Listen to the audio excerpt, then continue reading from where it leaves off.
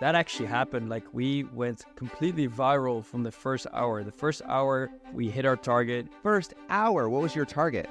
I think we hit like 20K in an hour. Wow. Which was insane. Like, that was by no means close to enough to build this company, but it was the greatest feeling in the world that there was thousands of people interested in this product. So the first night, next day, we woke up and we were at like 45K, and I was like, wow, like, I can't believe we're almost halfway to 100K, which is like the biggest number I've ever seen in my life. It starts with just taking that leap.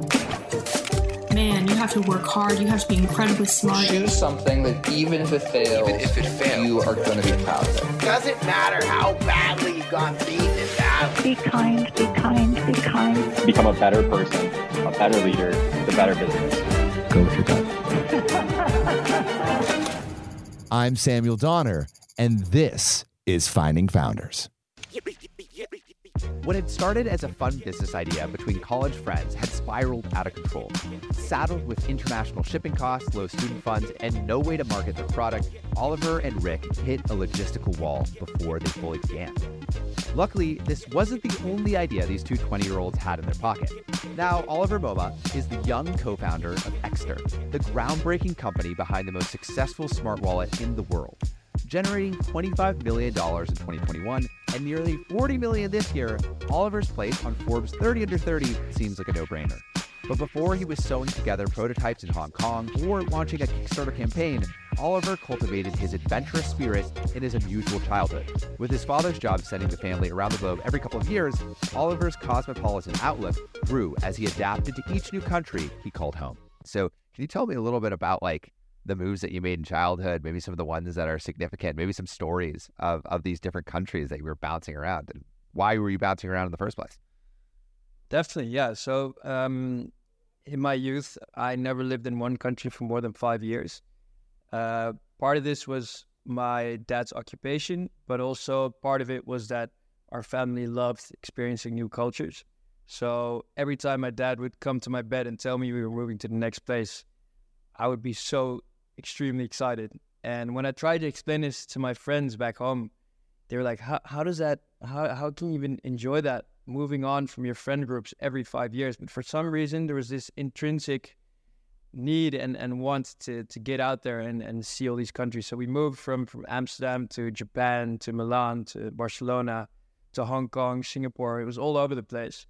And I did really feel that this helped me develop as a person over time.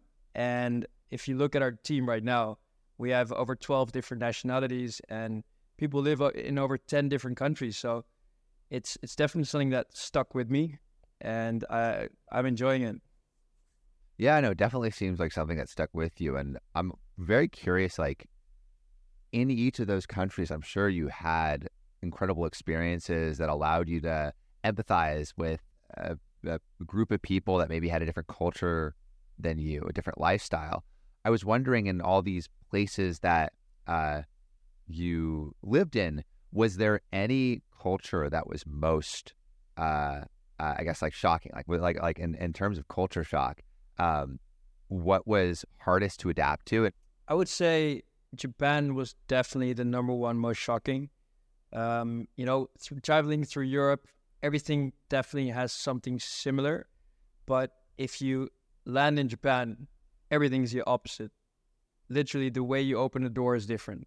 So it feels so strange to walk around there and see that every sign on the street or the way of crossing the streets is just a totally different experience. I mean, I was the only blonde kid at my entire school. I was actually at a Japanese school for the first 3 years in Tokyo. So I would go to school in a full Japanese kimono outfit with wooden shoes often. Wait, wooden shoes? Yeah, this was a traditional school. So I went to one of those full Japanese schools in the heart of Tokyo. And then I would enter the classroom and I would actually get lessons in Japanese because this was the best school at that time in Tokyo, and this was a while ago. So honestly, it was an amazing experience. We had these the typical Japanese power nap that we would have in the afternoon at school. We played Japanese games, board games. And I was literally the only blonde kid at this whole school. We have these school photos, and you just see this bleach blonde kid in the middle. But it was also really exciting because when I walked over the street, and this was over 20 years ago, I would get approached by people that just wanted to take photos because it wasn't that common back then that there was. Yeah, you look so different. Yeah, so I remember this one time, my parents told me this story, but they were actually walking me over the streets of Tokyo, and it's super busy. And we get approached by this scout guy from a band, and he says, "We need your kid's photo on the cover of our CD." So they literally took me to the studio that same day, put these huge headphones and goggles on my face, and took a photo. And this was on a CD cover that was spread over millions of different CDs. So this was all over Tokyo. Which wow. Insane. Do you own the album? Yes, I definitely have it. Yeah, I'll send over a photo. I can send that dude, to that you would be guys. awesome. That's crazy. Yeah. That's crazy. Yeah, this is like super cool. such an odd experience. It's a cool one. Yeah, so I mean, in that sense, I felt privileged to be in a different culture and people respecting that. I've never really had any negative experiences in Japan per se. They're all very polite over there. Yeah, no, it seems like really overwhelmingly positive. I was wondering if we could talk about how you met Rick, who would become a pretty important person in your life. Definitely. So Rick Scharnich is my co-founder. One of the two co-founders I have. The other guy is Richard Kahneman. So Rick is my friend who I actually met, funnily enough, in the U.S. We are both enrolled in a Fulbright scholarship to study in the U.S. for 1 year. And we were practically the only two Dutch guys at this university in Pittsburgh. So very quickly, we found each other. And very quickly, we became very close and realized we had the same interests. Besides, obviously, being a freshman and doing all this typical freshman stuff, we were also very obsessed with businesses and with Kickstarter. So how did you guys start thinking about business ideas? What were some of the first business ideas that you and Rick came up with? We would scout delicacies from different countries and bring them to other countries that they would work well in. So we thought there's this Dutch fried delicacy called the croquette. If we import that to the US and bring this to campuses, that's going to work. And we actually went through with it. Really? So wait, how did you develop that? What year is this now we're talking about? This is 1 year later. So we brainstormed about this while we were in the US in 2011. A year later, 2012, we started really kind of exploring the idea and actually shipping boxes. Then a year later, we were actually joining this startup competition. It was like a pitching competition in Rotterdam. We thought, okay, if we can pitch this idea, we can win a prize, we can win an office space and get coaches and all that stuff. So we actually joined this pitching competition with this Deli Scout idea. We showed them a video where we traveled to the US to the campus and we were having people try this food and people loved it. And we had a production facility in the US that could make it. So the whole proposition was going to work. And then we pitched and we got second place and we actually got a bunch of cool prizes that helped us get into the startup scene in the Netherlands. What did you get? We got an office space in this startup tower with a bunch of other companies around us. And we got a certain amount of hours of coaching of these startup coaches.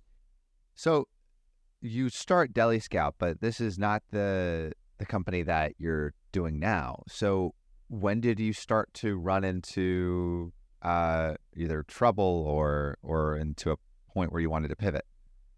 So we realized very quickly that we were both second-year students in the Netherlands, still didn't have any funding, didn't see food as something that was going to work for crowdfunding, because with crowdfunding, you want to send people products and, have them use it, but food is different. It's like a recurring product. So we realized that frozen foods, traveling across the sea to the US, or having to build a factory in the US, there was just too many loose screws in the whole equation. And we realized that we were just not experienced enough to do this. But the this did get us to start brainstorming other ideas, which led to the next thing. Was it hard to relinquish this idea? So to some degree, there was definitely some disappointment there because we did put a lot of time into it. We obviously invested in those flights to the US. We invested in ordering in bulk. A lot of time, that we could have been spending doing student stuff. We spent on this. And back then, I didn't really see the value of giving up and, accepting that I learned a lot from it. I just thought I want to keep going. But I also realized that it just wasn't feasible, and we were in the right place right then to continue with other stuff. And we didn't really have hard feelings together. I think we kind of both accepted it. We had just a very clear talk about it, accepted it, and decided to move on to other things. And we were both busy enough to know that the next thing was around the corner. So what did that next thing become?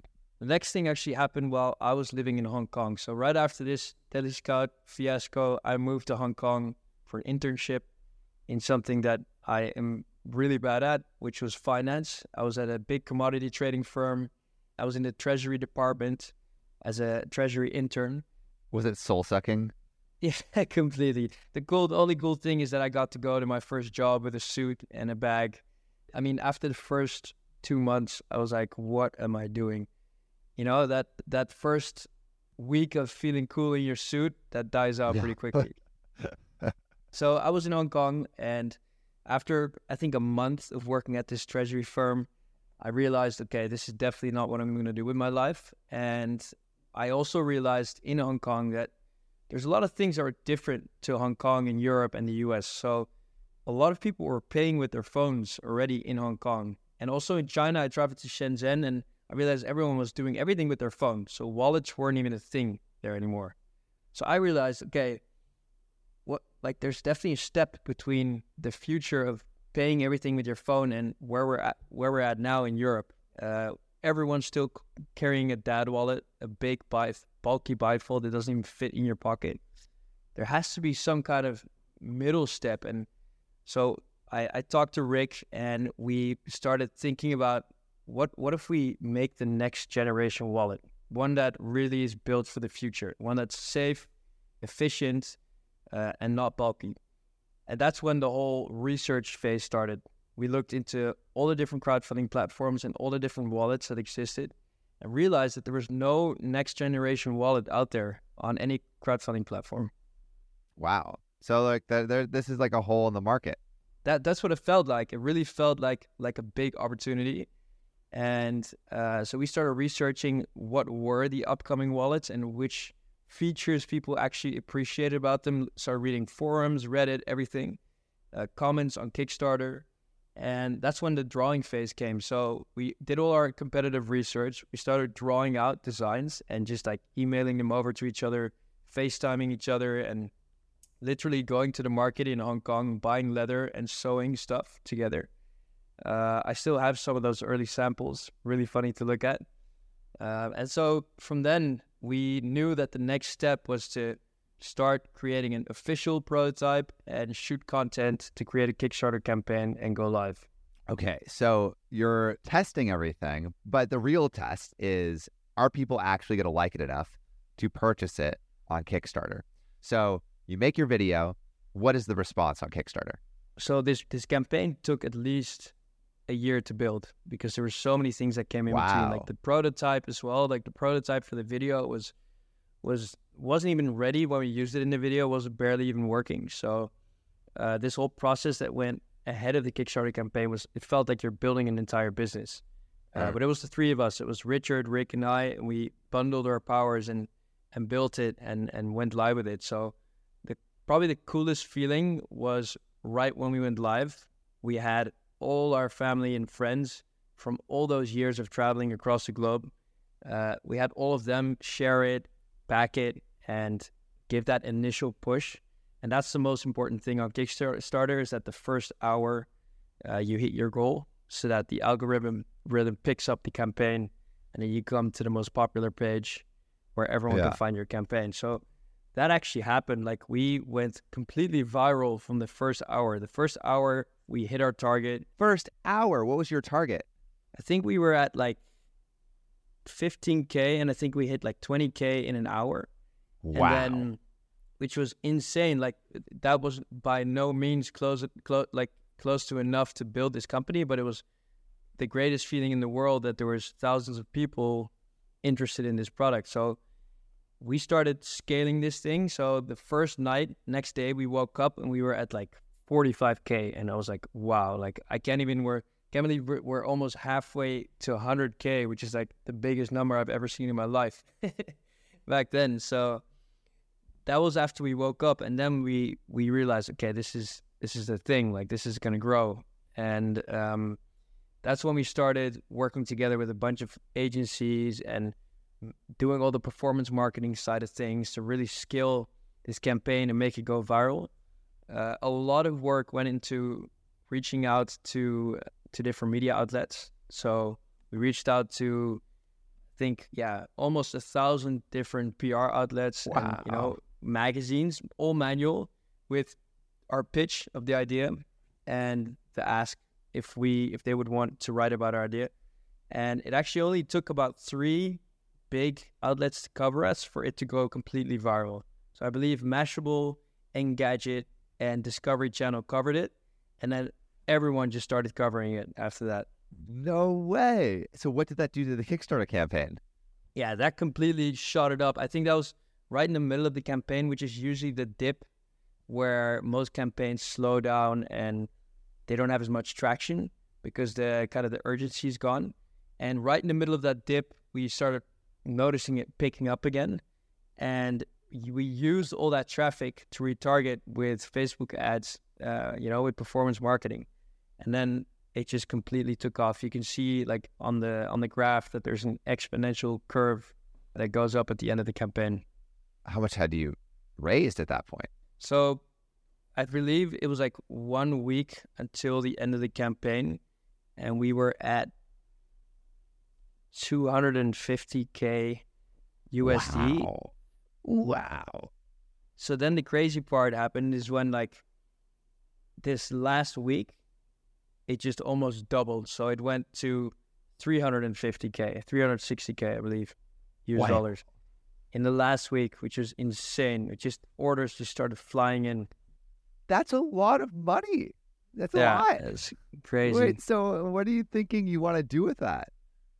So we actually, like, when we were making our initial calculations, we thought, like, we need about 100K to make this happen. But to be honest, like, we could have never even imagined how many extra costs came around the corner. From shipping to duties to returns to all those things that you just don't really know about before starting a D2C brand. So when we realized, okay, we have a big bag of money, but like we need to be super careful with how we're going to spend this. The first thing we did is we flew to China, and we went straight to the factory to start producing this thing. And that's when the chaos started. We were just living in China and trying to get by and trying to get these products out of the production line. But the sampling process was dramatic. Dramatic in what way? We spent so many nights just pulling all-nighters to try to get this product to work. And there was just a few things in this mechanism that were so hard to get right for the easy access for the wallet. And then we thought we were almost there, and then we produced 100, and then we realized, okay, there's still something wrong. We had to go back to the drawing board, and that just kept happening. How do you actually get these things shipped out? How do you actually get it from an idea on Kickstarter to an actual business that is making money? Yeah, that's also a place and a department where a lot of things went wrong for us. So I think shipping was probably the biggest issue we had in the end after production. So right when your campaign is funded, you start being spammed by hundreds of different companies that want to work with you in some sort of way. So many of them are fulfillment companies.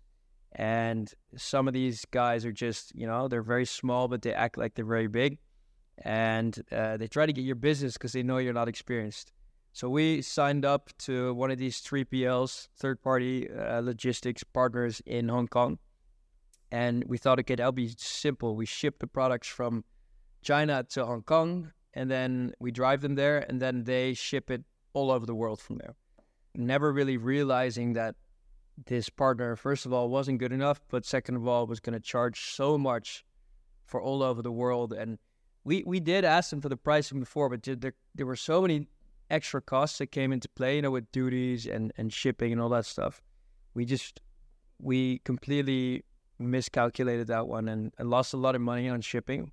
There's even like a big batch that went out twice to these people. So there's a lot that went wrong there. Definitely a lot that was learned as well. But you work together with these partners, you send them Excel lists of your orders, and then they ship it all out. But in that process, everything can go wrong. Yeah, it sounds like it did, but eventually you get back on track. Where do you think Ekster is today, and what are some of your proudest accomplishments? Today, we've actually grown to become, you know, one of the thought leaders in the space. We were one of the biggest wallet brands in the world. We are the biggest smart wallet brand out there, the only one that's ever integrated technology into their products to make them better. And we're moving towards becoming a travel and carry brand that helps you move through life better. So where does that actually leave you in terms of the business? How many wallets are you selling a year? Where is the business financially now? So last year we closed off at 25 million US. Wow. And this year we're nearing 40 million for the end of the year. That's our target. That's huge. All from a Kickstarter campaign. Yeah, so we've sold a lot of wallets. There's definitely a lot of people out there with our wallets. And when we came to the US a few weeks ago, actually, we met a few people that just on the street that had our wallets just randomly, which was super cool to see. That's amazing. So looking at this journey and going back to the beginning, what do you think is the biggest learning lesson that you've gotten from this whole thing? I think what the approach we took with benchmarking what other people have done before and learning while doing is probably the best move we've ever made. So what I would definitely recommend people to do is look at the leaders in the market. Who are the best D2C brands out there? They've done this before. They've learned from their mistakes. They've hired the best in the business. Look at what they're doing and see if you can learn from that to apply that to your own business. That's definitely one of the biggest learnings, and one of the things that we always try to keep telling our people here at the company as well. We're with almost 40 people now, and they're spread across 10 different countries. So I think it's important to keep learning and keep looking at the best out there. Thank you so much for listening. If you haven't already, make sure to subscribe, rate the podcast 5 stars, and share with a friend. If you have any questions or comments, DM us at Finding Founders Podcast on Instagram, LinkedIn, or Facebook. Finding Founders is produced and hosted by me, Samuel Donner. Our Chief of Staff and Operations is Jessica Lin. Our audio editing team lead is Adrian Tapia, with support from Irene Van Berkel, Matt Fernandez, Renee Buchanan, Sophia Donner, David Saidi, Ashley Jimenez, Nicholas Guzman, Aaron Devereaux, Sanessa Gisley, and Lois Choi.